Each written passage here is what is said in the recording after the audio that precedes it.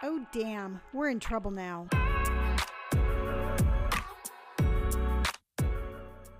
Welcome, everyone, to another episode of We're in Trouble Now. Very, very happy with how the first podcast turned out. Absolutely. I was listening to it on the way to work Were you and really? on the way home. And I'm all like, it was like I heard it for the first time and I'm all like, Is it kind of like similar to like your first like TikTok or Instagram kind of thing where you're like, you know, like when your first TikTok, like, did you watch your video over and over again? yeah, wow, that first TikTok was just crazy. Yeah. And it was more of like, it was just, I guess, listening to the podcast, it was, I could hear like when we talk, I mean, it's like a mom and son kind of conversation. Yeah. So it's really cool. I mean, with the TikTok, it was just me and it was just kind of like a, wow, this is really kind of happening kind of thing. But when I was listening to us talk, it just made me really proud that I was doing this with you. And I could hear like the mutual respect and love for it that we had for each other. And it was really cool. Yeah. You know, so to me, it was more of like a proud mommy moment, but also too, I was really proud of the product that we put out. Yeah. I mean, I'm happy with how everything worked. I mean, it's kind of cool to be able to do this, especially too, because it was like a last week you were like, hey, let's start a podcast. And then the following week we started a podcast. Yeah. And I got to tell you, one of the things that I'm really proud of you about is because you are, I wouldn't say you're a perfectionist, but you like That's things. a good word, though. I would consider myself a perfectionist. You really are. And I think it puts way too much pressure on yourself. I don't know. Well, I don't know. Cause this is all I've known. Right. So like if I do anything, it has to be like top tier. Right. And I understand being proud, but sometimes being a perfectionist stops you from trying because you don't want to fail. Yeah. So, or that I wouldn't be good at it. Yes. And sometimes it's almost like a double-edged sword because while you produce really good quality, it sometimes can stop you from doing things because you don't allow yourself that failure. Yeah, no, I definitely put myself, you don't need to worry about that. Oh, okay. I definitely put myself, I'm my harshest critic. You are. But because of that, I hold myself to I hold myself to a high standard. You know, if I'm going to do something, I want to do it to the best of my ability. And I don't like half-assing anything. Right. But what I was getting at is I was really proud of you because it was like, hey, here's a really cool idea. And you were like, yeah, let's do it. And instead of like stopping yourself to try to be perfect, you did it a lot faster than I thought. Well, this kind of stuff's my wheelhouse. Like, yeah. I'm really comfortable when it comes to video editing and production and things like that. So like if it was like this, and this is I'm fine with, but if you were like, hey, let's take like line dancing or something. And then yeah, but also too, I asked you to do this podcast and you're going to be showing yourself, you're going to be showing a side of vulnerability that I was thinking that maybe you weren't going to want to do. Yeah. You know, because I mean, coming into this, I really want this podcast and I want the things that we talk about and the subjects that we touch upon to be our personal opinions. And we're going to be sharing life stories that, you know, it takes courage to share some things that maybe aren't always perfect. Yeah, no. And like, it was interesting too, because like, I didn't even think about it until you asked, you're like, so you're going to talk about like your sobriety or, you know, your childhood and things like that. And like, I never thought about not sharing it, but I think it's because of, you know, like you say, again, it's, you know, you and I are talking and obviously you and I are very close with each other and, you know, we're in our house, you know, there's really no quote unquote, like audience listening as I'm saying it. So I don't feel like that judgmental, like, oh my gosh, did I just say the wrong thing? Or, you know, I don't want people to know necessarily the real me kind of thing. Right. So it's definitely a lot easier to talk about this kind of stuff, especially to you. Right. And I was, like I said, I was really proud of you because I thought it was a huge step of growth in you being comfortable with you.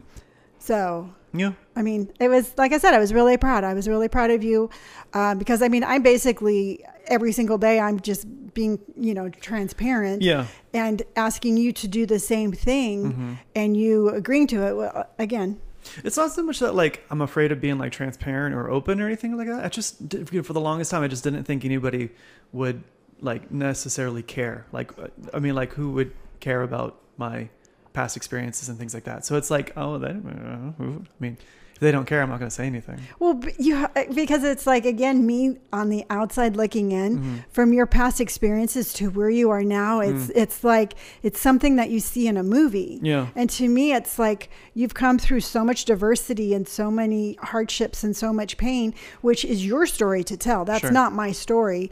That to where you are now, to me, it's like, wow, that is just amazingly, to me, it's amazing. To you, it's just another day. Yeah. Well, I was talking to Mike about that, like Mike and Chili. We were talking about how we were in Africa and we were doing stuff, and it's so weird because, like, to us, like, yeah, I mean, like seeing lions or going on a rhino procedure or doing all the stuff, it's just like, it's so common that it's not even like worth mentioning anymore. And so, like, I guess it's kind of under that same wheelhouse where it's like, I mean, this is all I know. So it's, to me, it's another day kind of thing. See, and I think sometimes it's like, I feel like that little bird on top of a hippo that's just like, peck, peck, peck, peck, because I'm like constantly on your head pecking about how incredibly amazing this is and you are, that sometimes I don't think, I mean, I've been pecking at your head for so long, sometimes I don't think you feel me there. And but it's been your own personal growth. I mean, just like yesterday, I hopefully you don't mind, but I was, in a room full of women and I had my phone and I was bragging about you. Were you really? Yeah, I can't help it. About what? Well, I was talking to Lisa's boss who's there, and she's like, she knows Brandon because Brandon works there also. And she's like, and your oldest son, what does he do again? I'm like, oh, you only have to ask me once. Oh, really? Yeah. I'm like, I just happen to have a whole phone full of a photo gallery. You really? Yeah. And it was her and another lady and Jennifer. And they were just like, I mean, their jaws were hitting the table. Really? And they're like, your son took those pictures. Yeah. I'm like, yes, he was behind the camera. Your son. I mean, it was like so far outside of their thought of like one of their children doing that, that every once in a while it even makes me go like, wow, this is really cool. Really? Yeah. So, and again, it's like, it's so, I wouldn't even say mundane, because how can going to Africa, and if I'm saying it wrong, forgive me. What's that? You're going to Africa. No, screw that. Because like, dude, that's so dumb though. That people would be like, the fact that lady messaged you saying that, like, don't call Africa because it's not a country, it's a continent. It is so dumb. Yes, but I think that we need to do the backstory of that story. Sure. So what we're talking about is that Robert is the field journalist for a nonprofit You can group. go ahead and say it. The Global Conservation Force. And you can give them the mission. You can tell them what you guys do. What my NPO does, what the nonprofit does, is we gear and train anti-poaching rangers in Asia and in Africa. And what we do is we basically, reserves will contact us. They'll be like, hey, listen, we have these rangers. They could be missing gear. A lot of them don't have the right appropriate gear or equipment or training, because it's really, really a strenuous and it's a very, very difficult job to put yourself in between potential, harm and protecting, endangered species and just, the overall safety of the reserve. And so some people don't have the training, some people don't have the equipment. And so what the Global Conservation does is, we go out there and we provide the training, we provide the equipment, and it's very, very dangerous for me to be there. Because there's a very large crime syndicate that focuses in illegal wildlife trafficking. So, legal wildlife trafficking, the trafficking of rhino horns or animal or elephant tusk or pangolin scales or, even just game meat. It's the third largest crime syndicate like in the world next to drugs and human trafficking. So it's very, very dangerous. There's a lot of money to be made or lost, and people would benefit a lot more if we weren't there. And so for our safety and for the safety of the rangers and just the community, we don't tell people where we are while we're there. I mean, we'll tell people where we are when I'm home or when I'm a couple hundred miles away, but at the moment we don't tell people where we're at. So it's so much easier to be, hey, we're in Africa, versus like, hey, I'm in Port Elizabeth, South Africa, or I'm in Zambia at this reserve. So for anonymity, we just say Africa because Africa is a very large continent. Yes, and you don't want you don't want to put right there on social media exactly where you are. Yeah. So because there's poaching syndicates that follow our Instagram, follow our Facebook, and so they're watching what we're doing. Right. And if we post things in real time, they're like, oh, okay, cool, there they are. Sick. Yeah. You know? And so what it was is Robert's the field journalist. So he basically goes and he does all the photojournalism. He takes the pictures, he puts together the media packages and all of that. I'm extremely proud of that. And so I have learned on my social media to, again, generalize where he's at. Yeah. So somebody saw on I believe it was on Instagram. Yeah, because you were promoting the podcast. Yes. Yeah. And I said, Robert is back from Africa. And this lady just came at me for generalizing the continent, right? Yeah, she was like, stop referring to Africa as a country. It's not a country. Yeah. And you were like, okay, great, thanks. Like, and I even told her, I'm yeah. like, for security of his safety and what he does, this is why I do that. And it was like, you couldn't reason with her. No, she wouldn't even hear what I was having to say. Yeah. So now it's like, and it really kind of upsets me because now when I'm talking about it, I'm like, well, I want to tell people what he does because I'm really proud of you for doing that. Yeah. But I'm like, oh, I don't want to insult anybody. So it's like part of me. First of all, that woman just did not. I don't think she knew what she was talking about, but I think she knew enough to like, hey, this is why I think you're wrong. And these are some examples, but like that's the problem too with social media is people are so quick to like jump on other people's shit that they're like, hey, like, you know, like let's look at it from this point of view, because she was like, hey, just so you know, like Africa's not a country, it's a continent. You know, just so you know, she kept referencing that she was like humanitarian studies, and she was like, just so you know, like from a humanitarian point of view, like it'd probably be better if you did it as a specific country, not a continent. And you were like, oh, okay, cool. This is why I'm doing it though. Exactly. And then she'd be like, oh, okay, cool. Just want to let you know, like. Yeah, and you know what? And as soon as the sentence, I'm doing this for my son's safety, she should have been like, oh, okay, I totally understand. Yeah. You know, you do you, I'm going to do me.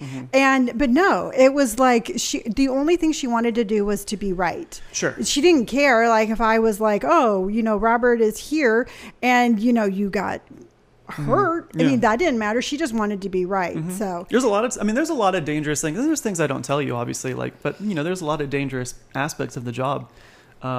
Yeah, I just can't. I don't want to know them because it puts too much pressure on me for what I can and cannot say. Yeah. Because we've learned that I'm a little bit of a talker. You're a little bit of a gossip. I wouldn't call it a gossip. I'm proud of you. That's a big difference. So you have the rule at REI. God, remember that. Yeah, I'm not allowed in REI with Robert because I have a tendency. So bad. I have a tendency because again, I'm a proud mom, but apparently Robert likes a little bit more of just kind of being under the radar. Yeah, well, the thing is that I just don't. I don't know. Maybe I just don't see it like as that big of a deal, or maybe it's just again because it's so normal that I just don't want people knowing. See, that just amazes me, and sometimes I think humility. Yeah. I think humility is a really good virtue, but sometimes I think you should give yourself more credit where credit is due. Because, I mean, truthfully, as we just mentioned, you put yourself in danger. Sure. You put yourself in danger. You put yourself out there to try to make a difference, to try to save endangered animals. Sure. I mean, that in itself, just putting those sentences together, you know what? The only thing I hope is that you have that sense of accomplishment. Oh, I totally do. You know, maybe it's just I just don't want people to know. Like I mean, it doesn't. You don't need the praise. I don't need people to be like, oh, dude, thank you so much, or like that. Like, I mean, I don't know. It's never appealed to me. Right. Like, and since like day one, I've never been like, hurrah, like let me just jump. I mean, like I should, because like obviously like you're spreading awareness and you're spreading, you know, people know more about the nonprofit and things like that. But I've never like I've never been. Hee-haw, you know. Yeah, like, and I think sometimes I go overboard. Yes. Because you're so underboard. Yeah. You know, you're so like, you know, you're like, yeah, I'm just going to go on a little trip. Yeah, it's like, no I'm big just deal. Yeah, hop over to Australia or something. Yeah. You know, and that's just the whole thing. It's like you took it upon yourself to fly to Australia to document their wildfires and you know, whereas most people are like, hey, I'm going to go away from danger. You're like, hey, I'm going to go over there and I'm going to, you know, try to make people aware. You know, well, Chris is over there and he was like he was in danger almost every day. And I was like, I don't want him to be by himself. And that is just, I mean, and I get what you're saying, but to me, it's like, again, I think that, and it's such an important lesson is like, there's such a difference between being egotistical, Sure. and, tooting your own horn, being like, look at me, I'm wonderful. Yeah. And you just being like, wow, the things I'm doing are really cool and I'm really proud of yourself.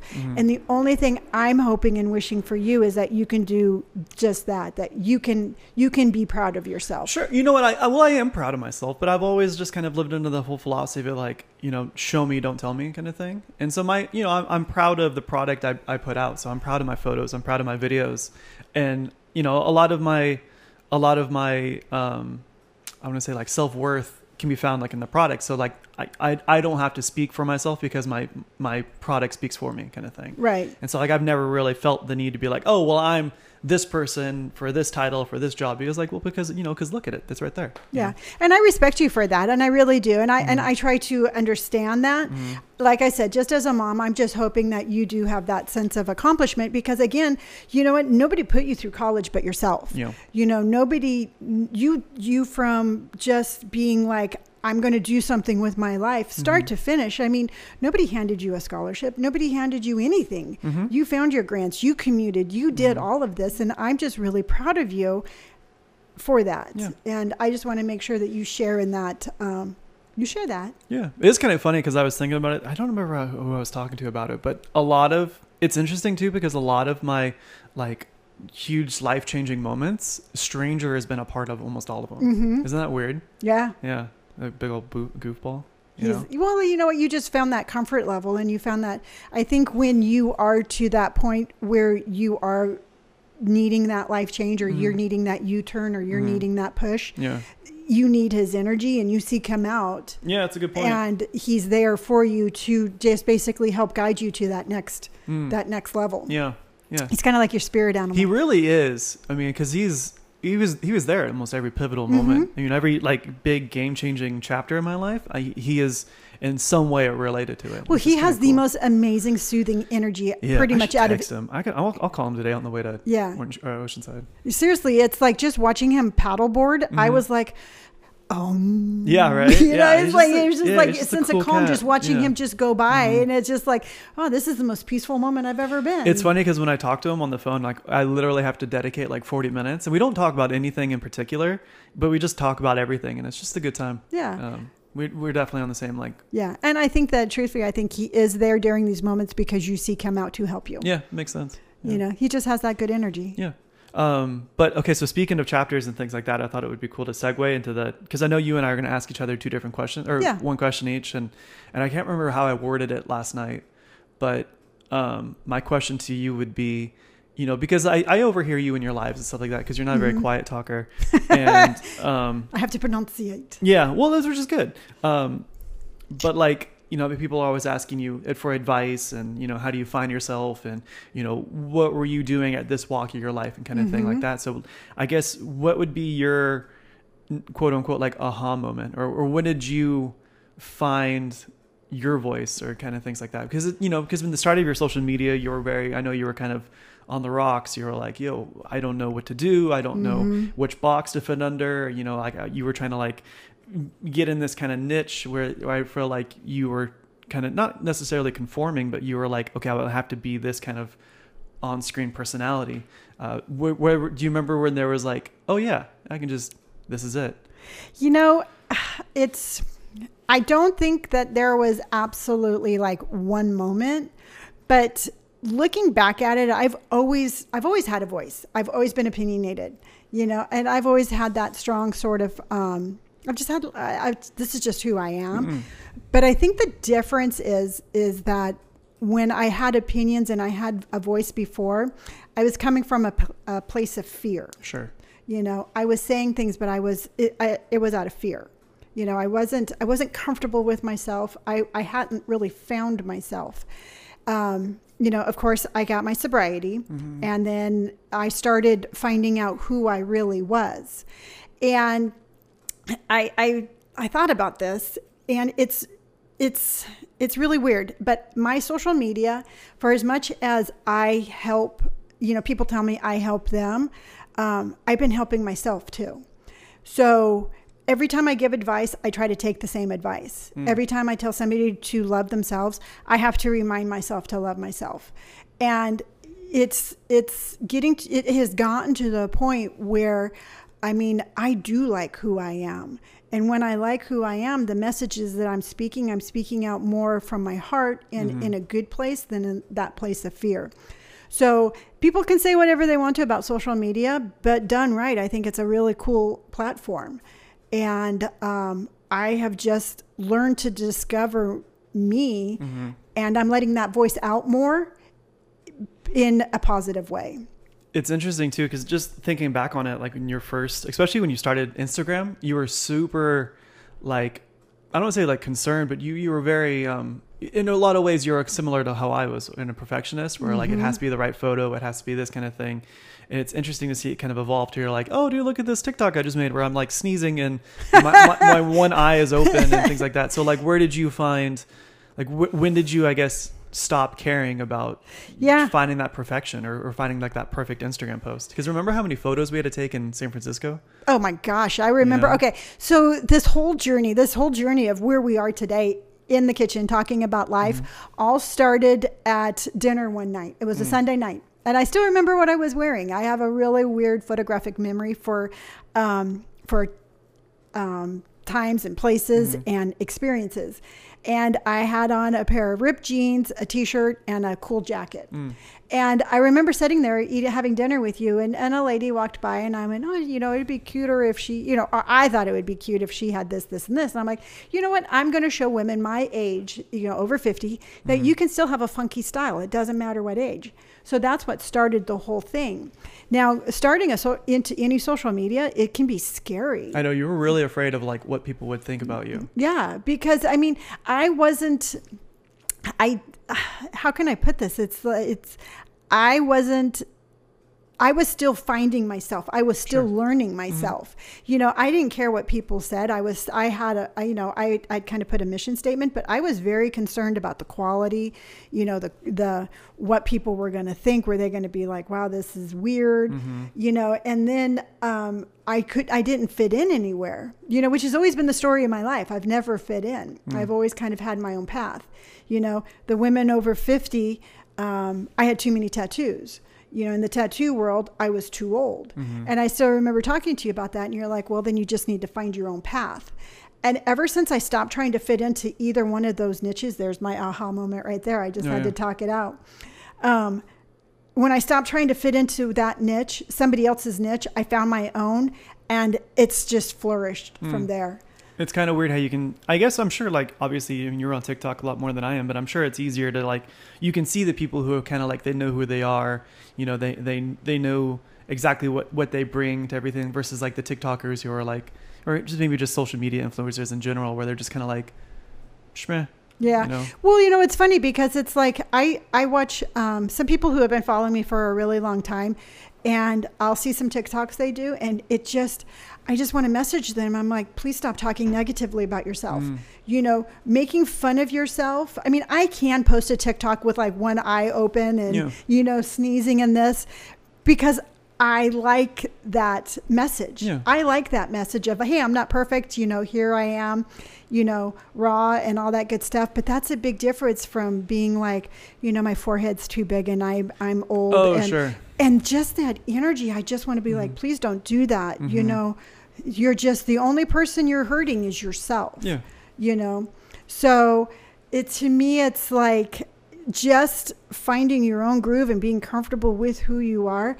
I mean, the turning point was when I was like, I'm not putting content out to please anybody. I'm putting content out to share a message, to inspire, to, you know, just to show people that, hey, I'm just a 56-year-old lady with gray hair and tattoos, but I'm living my life. I'm living a good life. And whatever your life is, it can be a good life. You know, you can let go of those social pressures and you can just be happy with who you are in the moment. Yeah, it's interesting. I forget. It's so funny because I forget how much of an influence you have on people. Because like to Brandon and I'm sure Brandon, I don't want to speak for him, but I'm sure he probably falls into the same boat where we're just like, there's my goofy ass mom doing something like, you know, with her, because you had that selfie stick for a little bit and I wanted to just break it. It was a very important selfie stick. Yeah. And then you had the tripod for a little bit where now you're a lot more comfortable with making content. So it's not as painful to watch. But you're like, you know, I forget how much of a reach you have on people, and you know exactly, you know, how much of the internet has noticed and seen your stuff. Like sometimes I'll look and be like, oh yeah, she's got like 7 million views on, like when I was in Africa, right? Yeah. I was like, oh yeah, she's got like 3 million views on one of her videos, and I was like, oh, that's pretty cool. And then like, you know, like that's where it stops. So I, you know, like you're like, oh, good for her. Yeah, I'm like, oh, yeah, it's awesome. Like, but like you've never like I would say like your personality has never changed.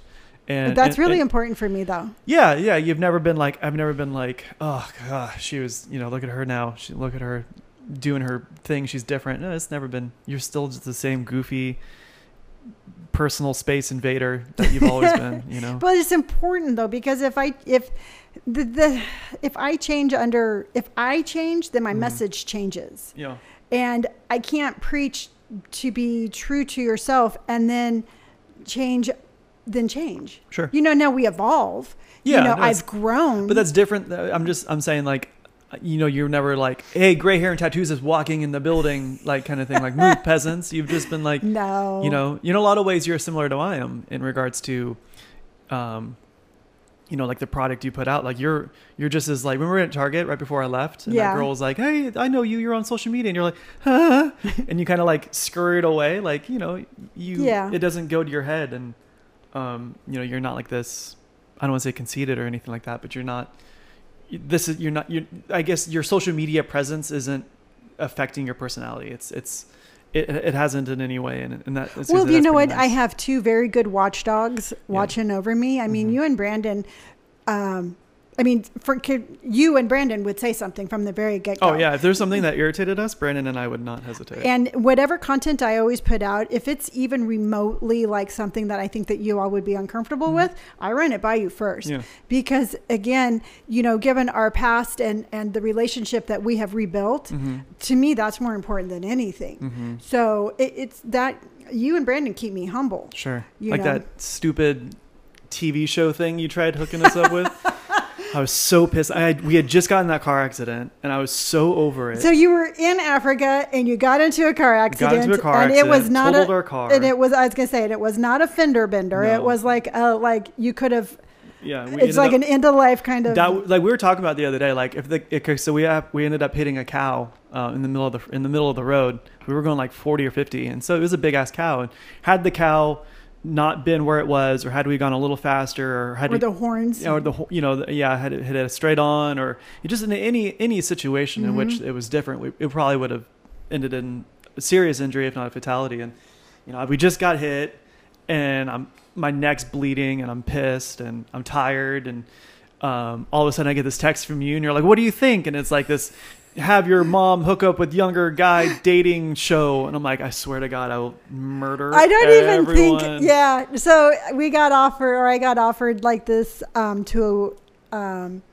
to audition for a kind of a reality show where Robert and Brandon would have tried to have found me a younger guy to date. Yeah. And Brandon was like, no. But the funny part is because Brandon always says no. Sure. You know, it doesn't even matter. Yeah. You're like, hey, Brandon. It could be something Brandon likes and he would still say no. Hey, Brandon, do you want to eat your favorite dinner? No. And then he'll be like, hey, would you mind cooking me that? Yeah. So I knew Brandon was going to say no right away. So instantly I'm like, no, you need to think more outside of the box. You need to stop saying no all the time, you know, blah, blah, blah. So I almost had Brandon, and I really wasn't going to do it. It was more the idea of like somebody wanted to do it. So Brandon was like, no. And then I asked you, and no sooner than that text went through, then you were... Oh, nothing. Oh, then no sooner did that text go through that you were like, no. No. Yeah. No. You're like, over my dead body. Or it was like adamant. And I'm all like, well, I guess this is no. Yeah. God. You know? I thought it was a joke at first. And then you're like, no, serious. And I was like, I swear, if I wasn't a couple of 1,000 miles away, I'd put you in a home. Yeah. Well, you know what? And that's just the whole thing. It's like, so you and Brandon keep me grounded. And I just think like, personally, I think if I did change, if I did, you know, kind of just get like maybe more egotistical or this or that, my message would change. And there's too many young women out there who look to me for guidance that I think it would be wrong on me to be like, oh, you know what, I'm too busy, or Mm-hmm. you know, I can't do this, Mm-hmm. and that's just not what I'm all about. Sure. You know. Yeah. So, but you know what, and then and it's amazing because I do get a lot of questions on my lives and on my you know, on both accounts, and more often than not, I get people asking me, what advice would I give to like a 20 or 30-year-old? Mm-hmm. So I always come up with an answer, but I personally Well, what's your answer? My answer is this. Okay, so it is pretty much the same answer every time. First thing you got to do is you got to stop putting pressure on yourself. Mm-hmm. I mean, you know, society says that at a certain age you have to be a certain way. You know, if you're this age, you should be in high school. If you're this age, you should be in college. At this age, you should be married. At this age, you should have children. At this age, you should do this. And society puts so much pressure on young people to be at a certain state that they don't even allow themselves to let their lives unfold organically. Sure. Okay. So instead of like listening to your heart and just being like, you know what, I don't want to go to college. I want to travel through Europe. I'm going to find my path there, Mm-hmm. you know, or whatever it is. They feel the pressures of society pushing on them to be a certain way, and they're not allowing themselves to actually unfold the way that they should. Yeah. So that's always my advice, is just don't let society tell you where you should be. Just listen to yourself and follow your own path. Mm-hmm. You know, I think if more people followed their own paths, there would be less miserable people in the world, Sure. you know? And so that's just what I always try to tell them, is just let your life happen and stop putting so much pressure on yourself. Mm-hmm. So my question to you is, what advice would you give them? I mean, so you're turning 30 tomorrow. 31. 31 tomorrow. Oh my Lord. So you're turning 31 tomorrow. What advice would you give a 20-year-old?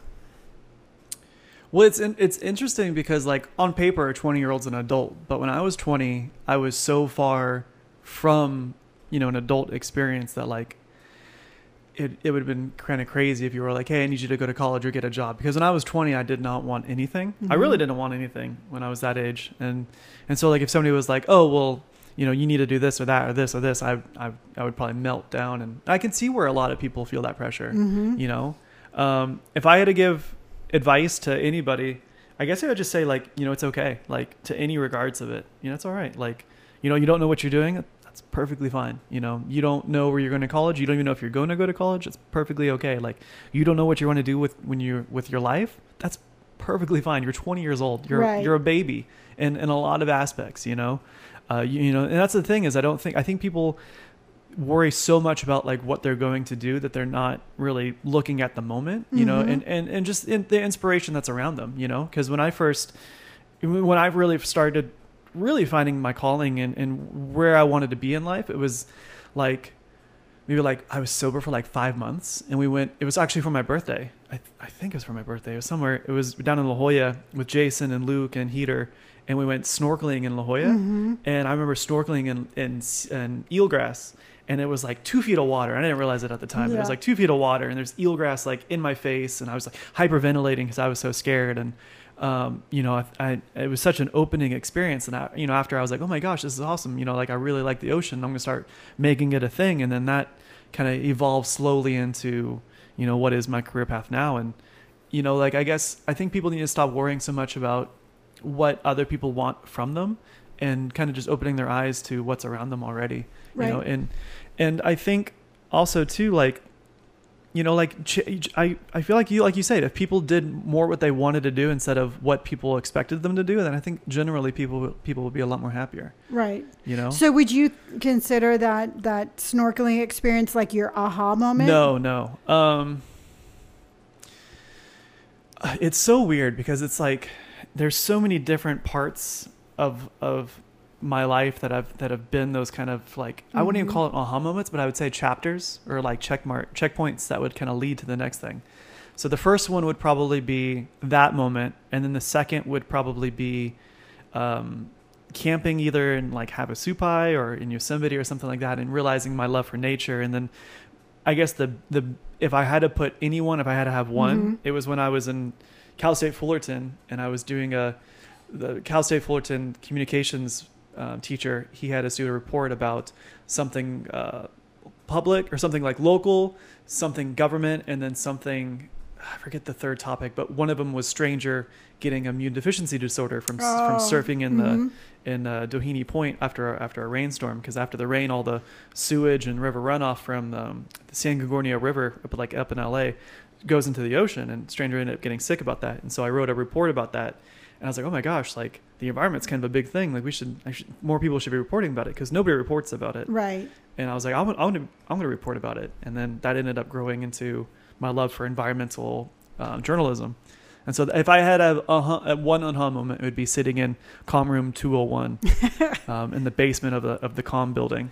Yeah, because because they're your aha moments, but like you said, I think you have so many I have a lot, yeah. that they're really hard for you to point them out. Mm-hmm. But I mean, here's a little sidekick that, not very many people know about you, but you used to do stand-up comedy. Mm-hmm.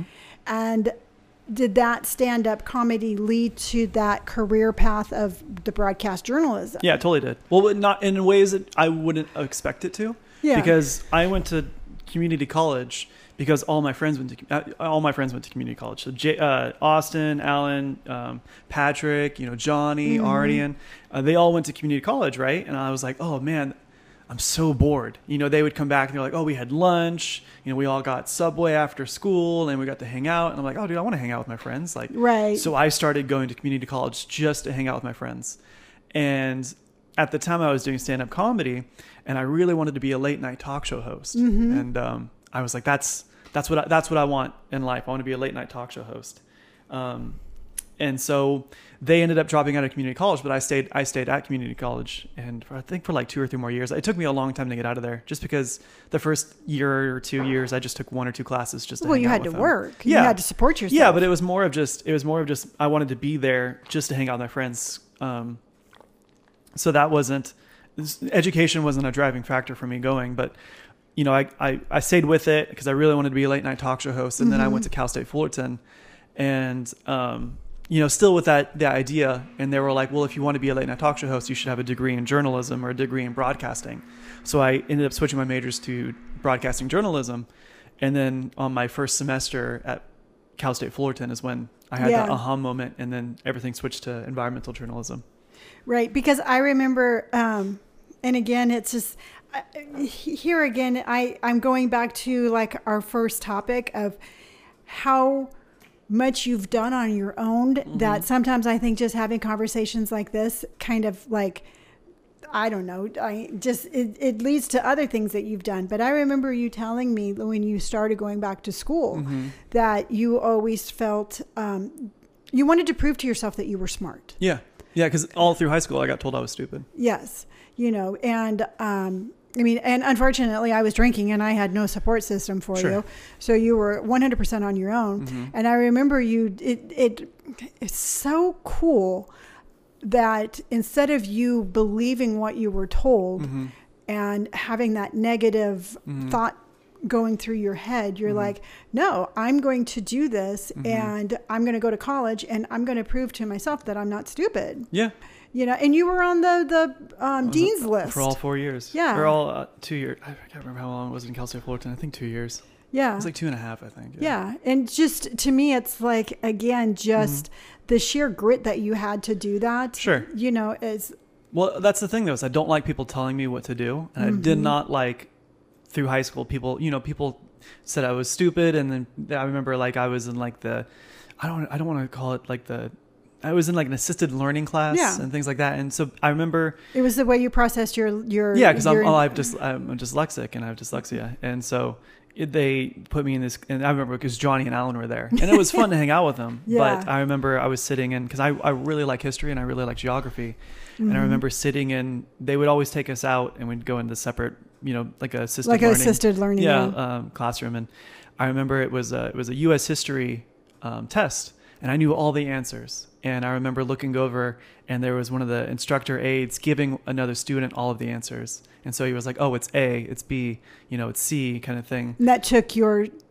It made me, I was like, well, like, I don't know. It didn't sit right with me. And so, ever since then, I've always been like, oh, well, this sucks. And so like, it kind of, yeah, it kind of just made me like, not sad, but I was like, you know what? I'll show you guys. Like, I'll prove to the world that I'm not as dumb all as of a people say I sudden, am. because all of a sudden it took your accomplishment away.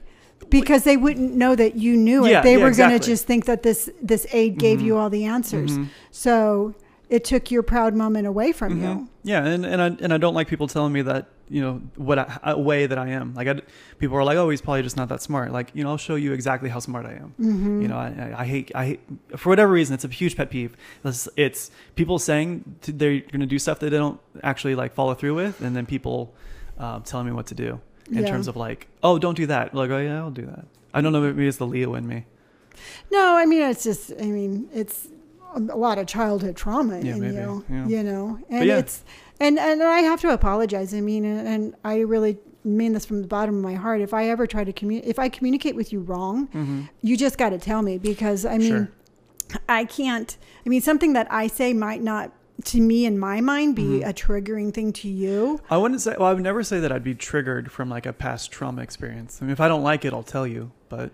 Yeah, but the problem is that sometimes you don't tell me, you just clam up. Well, also too, like I'll tell you and then you'll be like, no.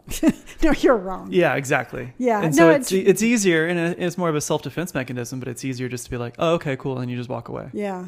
You know? Yeah, no, I mean, it's definitely, but I do try. I mean, as I grow as a person, as I am, you know, finding myself, as I am finding that it's okay to communicate, it's something that I really want for us to reap that benefit also. You know?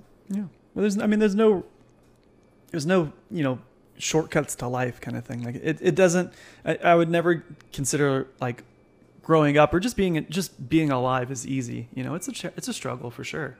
Oh yeah. You know? I remember I used to tell your dad all the time, I don't know who, you know, I used to be like, life isn't easy. Why are you fighting life? Life is a shit show. Yeah. You know? It's like one dumpster fire after the next. Yeah. And I just never could get that. It's like, who in the fuck told you that this was going to be easy? You either rise up to the occasion and you do it, or go to the back of the line and start whining. Yeah. You know? Well, it's interesting because thinking about it, I would be like, well, if I got to here, then I'll be happy, kind of thing. Or if I got this, I'll be happy. Like, you know, all I got to do is get to college and I'll be happy. And then it's like, all I got to do is graduate and then I'll be happy. And then it's like, all I got to do is this. And then, but it's really not. It's really not the case, you know. And to think like that's really, it's a very dangerous way of thinking. Well, yeah, because it keeps you constantly not happy. Yeah, you're constantly like let down, and you're like, or if like you're so focused about what's going to happen, you kind of you're not observant around. Well, you're constantly. It's like that person who's running a race and they see the tape and they're just about ready to break through it and they move the tape. Yeah, and you have to keep running the race. So every once in a while, you have to say like, you know what? It's not winning the race. It's the simple fact that I'm running it. That's what makes me happy. Sure. You know, no outside accomplishment is going to make you happy. You are the only one that can do that for yourself. Yeah. You know, you can have motivations, you can have goals, you can have things that you want to achieve, but that's not going to make you happy. You know, it's the old saying, like, money's not going to make you happy. You know, a lot of people are like, if I get a really good job and then I don't have to worry about bills, I'm going to be happy. No, if you're not a happy person, you're not a happy person. Yeah. You know? So there's a whole lot of life lessons.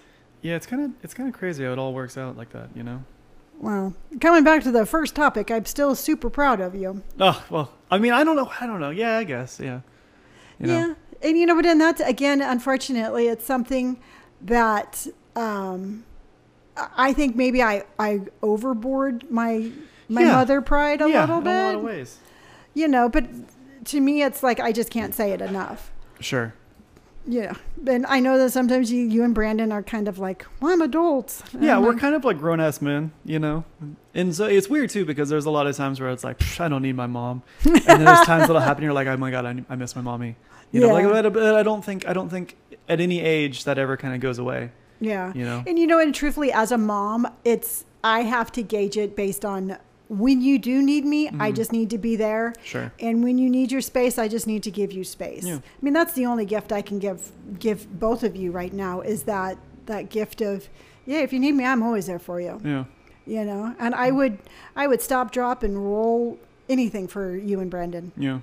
You know, that's just it. Nothing. Yeah, that's all we've been asking.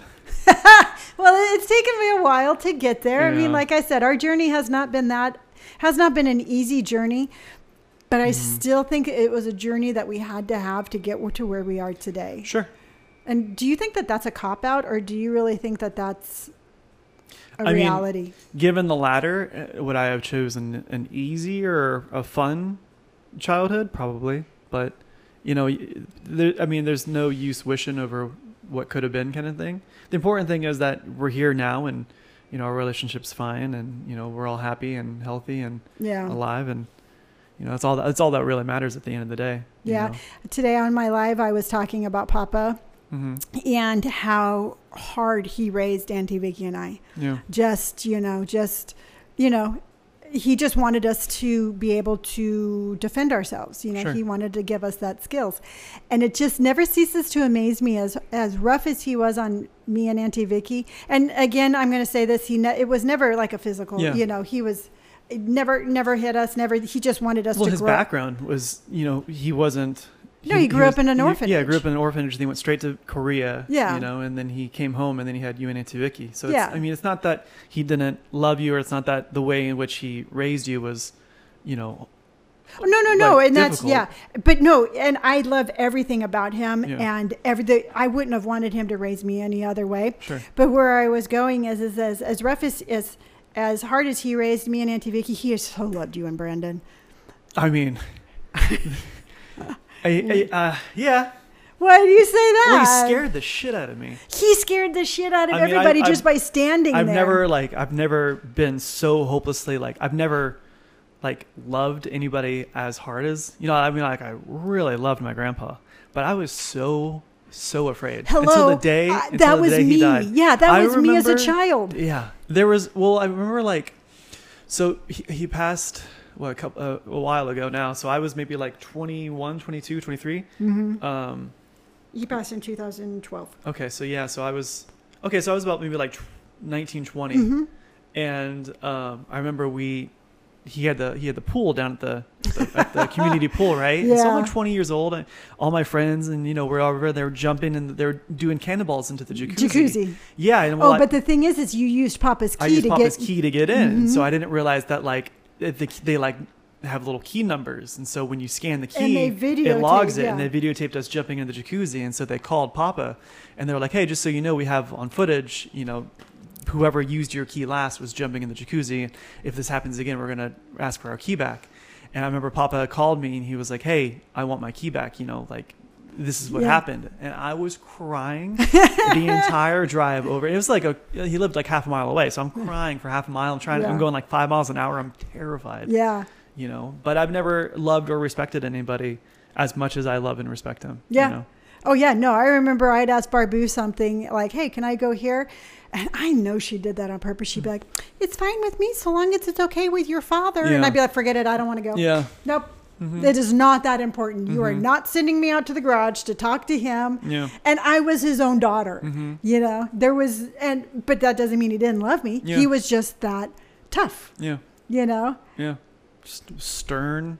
I remember it was really, you know, the coolest parts is to see him laugh, because he did it so rarely. Yeah. When he laughed about something, you're like, man, this had to have been funny. Funny. Oh yeah. And it was always just kind of like a Rodney Dangerfield kind of moment. Yeah. Yeah. So.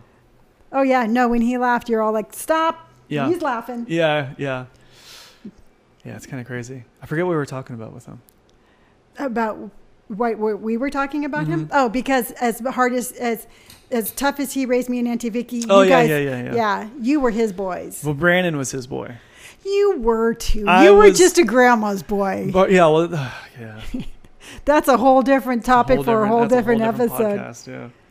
But yeah, no, he absolutely, and to me that was such a blessing that we lived close to them, and he was able to be there in yours and Brandon's lives and give you a role model. Yeah. I mean, you know what a strong man is like, Yeah. and that's him. Brandon acts so much like him sometimes. Oh my gosh, no, well, yeah, He no, used to. I mean, that's not to say he used to, but when he's out in public, he has a lot of Papa mannerisms. very much so. But Brandon's a lot like me. and I was a lot like Barbu. Yes. So Well, poor he's got Papa mannerisms, not he personality. acts like Barbu. He acts like Barbu. Yes. So and you're just straight. I mean, you just act like him. You know, sometimes it's weird to think about it, but there's sometimes like, especially too, like when I'm in Africa or when I'm someplace, like I would have really liked for him to see it. Like if he would have saw me now, like he would probably be proud. Oh, I know he would have been, but he was proud of you, you know, before he passed away. Yeah. You know, I have pictures. I remember like when we would go to our Sunday breakfasts and stuff like that. He didn't talk to me. He talked to you and Brandon. Yeah. He felt like it was, you know, that's who he connected with. Those were his times that he needed to sit down with his grandchildren and, you know, tell stories and laugh and, you know, and those were important times to him. It wasn't about the food. It was about connecting with you and him. Sure. You know? And that was just my dad. I mean, like I don't regret. I mean, I'm so thankful that they moved so close because we had such a relationship with them. And you know, when they both passed, I never like had any regrets about not spending enough time with them or anything like that. But if I did have a regret, it would be that I couldn't share those adventures with them. You know, these ones now. So yeah, but you just got to know he's happy.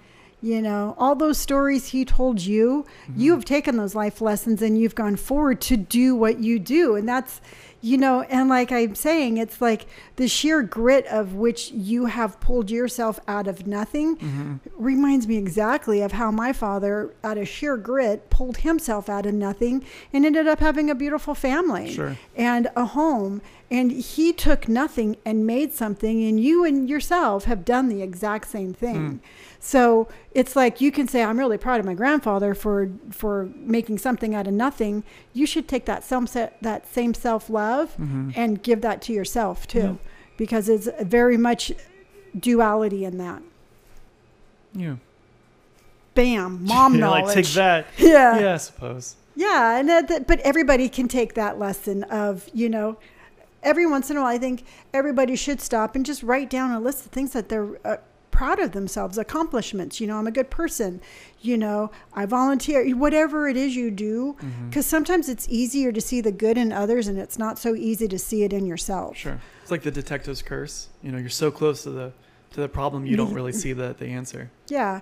And sometimes people are so, you know, we're so hard on ourselves normally that it's just taking the blinders off and just being like, hey, you know what, I'm a good person, I'm gonna like myself. So that's what I encourage, and I think that's one of the reasons why my popularity is what it is on social media, is because I'm telling people to like themselves. You know, I'm telling people that it's okay to not be perfect. You know, we're not supposed to look like each other. We're just supposed to be good people and be happy with who we are. It's kind of weird though, now that you say it, like there's so many different avenues of social media that there's so few that like, hey, it's okay to not know what you're doing. It's okay to, you know, be this kind of way as long as you love yourself, kind of thing. Like it's weird that's a rare commodity to come across. It breaks my heart when I see people post TikToks of like, hey, you know what? I came out to my parents and they've disowned me. Or, you know, my father says that I'm, you know, a horrible person or a slut because I have a tattoo. And I'm like, I just couldn't imagine continuing. I couldn't imagine saying that to you and Brandon. Sure. You know, could you imagine just having the person that you love the most just saying horrible things to you? You know, and I know that we have our past, and we'll talk about my drinking and raising you all in other episodes. But as we stand here today, I mean, I just want to know that I encourage you and I love you to be absolutely who you are. Yeah.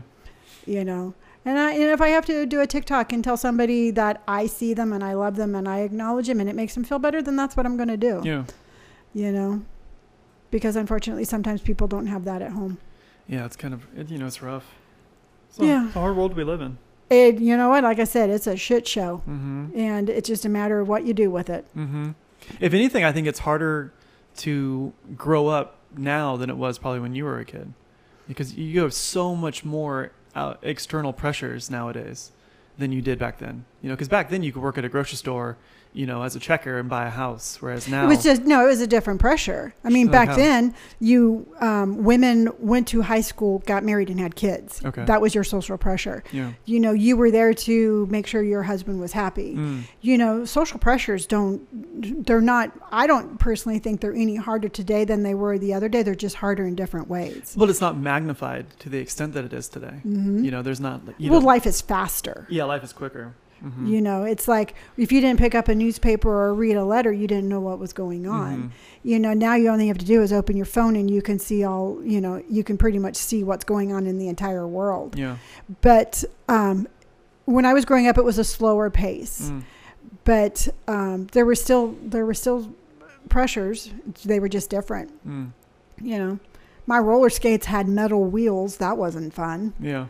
We had lead in the paint on our toys, and you know, but that was just it. It's like, and I don't take anything away from the youth for today and the pressures of society, but just know that pressure's been there forever. Again, it's what you do with it. Sure.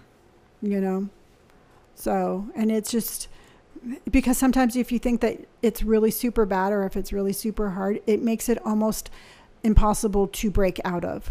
Like how? Well, if you're like, it couldn't get any worse, or, you know, it's like, you know, it's just, if you think about the negative, it's really hard to find the positive. Okay. That's but also too, though, like, I mean, those pressures could also be a motivator, though. You know, like I'm at rock bottom, you know, so like.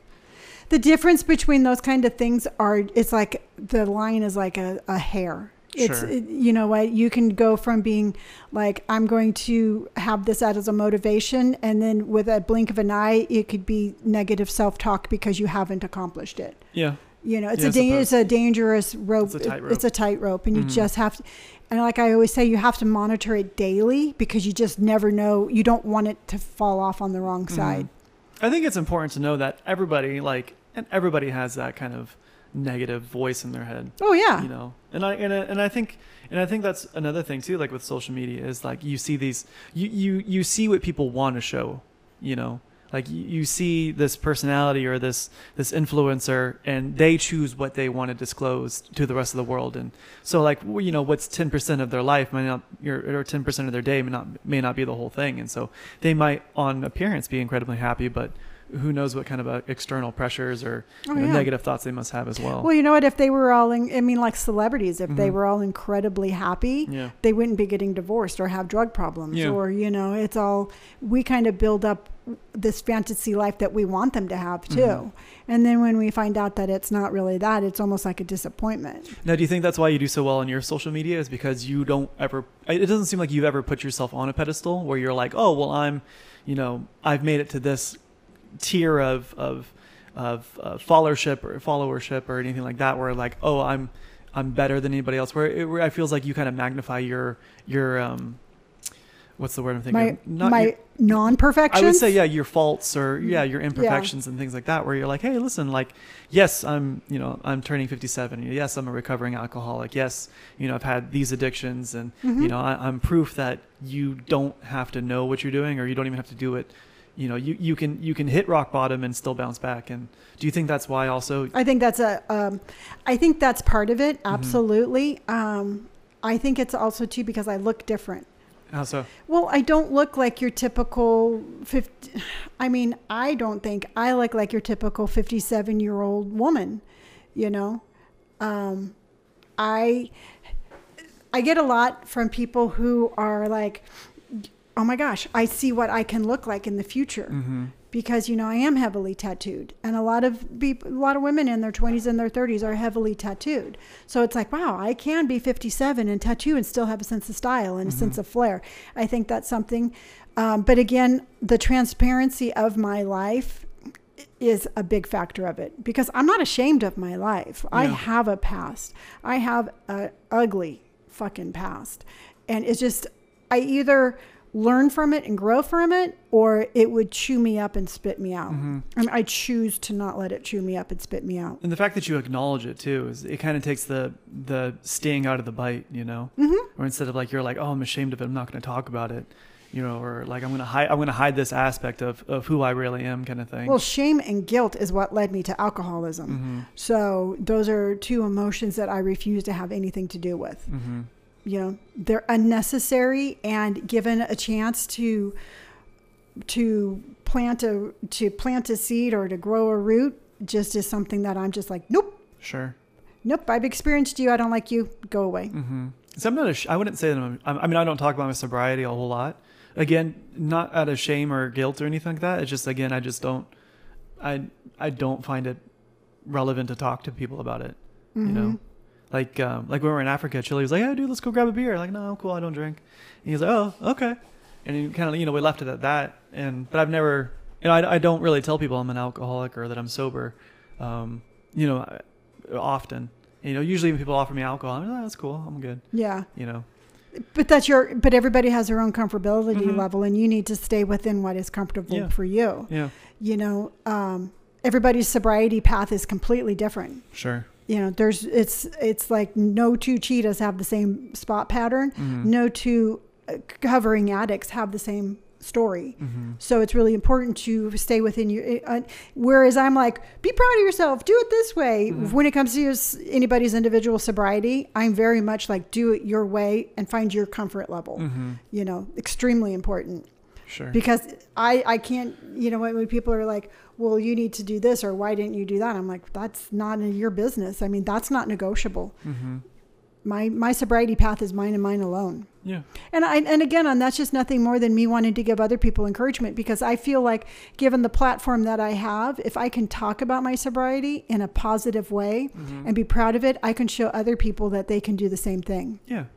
And nowadays it's pretty relevant, or it's pretty common to find people who are either, recovering alcoholics or just simply just don't drink, Yeah. There's nothing wrong with it. The only problem is nobody makes or says that sentence with the word heroin. You know what I mean? It's like, because alcohol is so socially acceptable mm-hmm. that when you have a problem with it, it's almost like, ooh. Yeah. You're like, oh, what's wrong with you? Yeah. Ooh, there's something wrong with you. Mm-hmm. No, there's nothing wrong with us. It's just that's particular drug that we happen to be addicted to. Sure. So again, it's just nothing more than complete transparency, and it's just trying to motivate not even motivate. And I never even tell anybody that they should or shouldn't drink. It's just, if you choose to not drink, just know that there is happiness on the other side. Mm-hmm. I always say sobriety is a gift that we give ourselves daily. Mm. Yeah, I could never do it again. No. If I were to pick up a drink, I might as well just walk down to the corner and hand my happiness over to a stranger. Mm-hmm. So I've always thought of it, it's like, well, I've made it for so long where now it's like I've got such a large streak that I wouldn't want to go back to zero. And I would be afraid of, if I started drinking again, I would probably lose everything I've made. Yeah, just hand it over. Yeah. But this is that one time in your life where perfection mm-hmm. is a good thing. So keep that streak going. Yeah, the one time where I'm like, okay, well, I can't. Yeah. I have to be the best sober person you can be. Yeah, my sobriety has to be tip top. Yeah. Which is, it's interesting though. Like I in terms of perfectionist, I like being the best. I like being I like standing behind my work, and it's that little tightrope. You just have to walk it carefully and mm-hmm. just check and see and make sure that, if your foot goes on either side of that tightrope, that mm-hmm. it's on that side of positive self-thinking. Yeah. That's all I can say on that one. Yeah, I don't know. Yeah. So tomorrow's your 31st birthday. Yeah, I'll be turning 31. Yeah. So next week when we're doing our podcast, we can talk about our trip to San Francisco. Yeah. I'm excited to get my hair cut. Me too. Yeah. No, I saw my hair there's nothing wrong with my hair. It's not cut. It's not cut. Yeah. That's what's hard about having your barber in San Francisco. I know. The thing is I like walk towards the camera and I'm like, oh, that's cute. I walk mm-hmm. away. I'm like, ugh. Yeah. But sometimes I'll like catch myself in the mirror. I'm like, oh, yeah. So this is what we look like. This is a shaggy looking dude. Yeah. It's like, I do have personal self-care. I promise. Yeah. Like I promise I normally am well kept. Yeah. Well, we have a cool day planned and I'm excited for it. Yeah. Yeah. Me too. It's, I don't know. 31 just seems like it'd be a good year. you know what? It's going to be a great year. Yeah. It's going to be your year. I don't know about my year, but I really don't care about birthdays. Brandon is the same way. You know what? Truthfully, this year I'm pretty much adopting the same thing.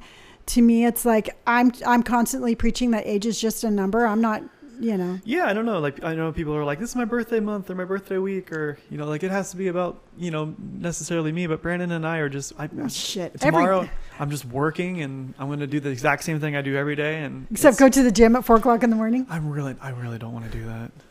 Which is crazy because I do not know where Brandon got it worked up in his mind. I don't know that you get a free guest pass.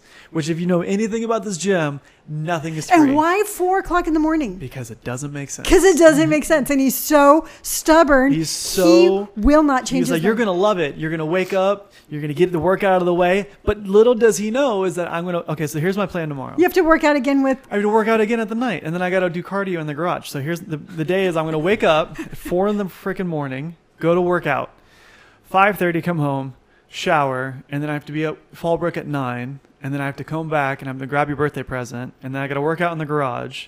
And then I got to do the real estate thing. And then I got to go back to the gym. And then I get to go to bed. My birthday is. I guarantee you make it till like 5:00.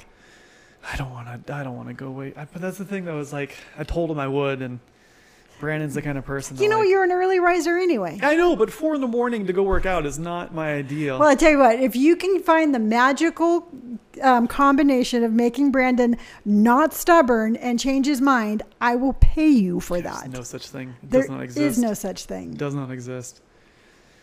Well, we'll have to hear about your birthday, your 24-hour birthday hoopla. Dude. There's no way it's going to be a relaxing birthday. I mean, it'll be fun. It'll be nice. But it won't be. It won't be like, hey, what'd you do? You're like, I didn't do anything. It's better that than sitting at home. Yeah, very true. It's better than that than not having anybody around you who doesn't care for you. You're surrounded by love and liberty. I'm gonna get breakfast with Janae and James on Tuesday too. Oh, fun! So that'd be cool. Yeah. I have something on Tuesday. Oh yeah, my pedicure. Yeah. So I think that this was a great episode. Yeah. Thank you for coming by and I hope you guys made it to the end. Yeah, we had some good conversations. And I think that these conversations this isn't a one and done because I think that these subjects are so integrated into our lives. It's not like we'll talk about it every week. No, but it's not like, but we're pretty familiar with it. Like, again, if they're relevant, we bring it up. Yeah.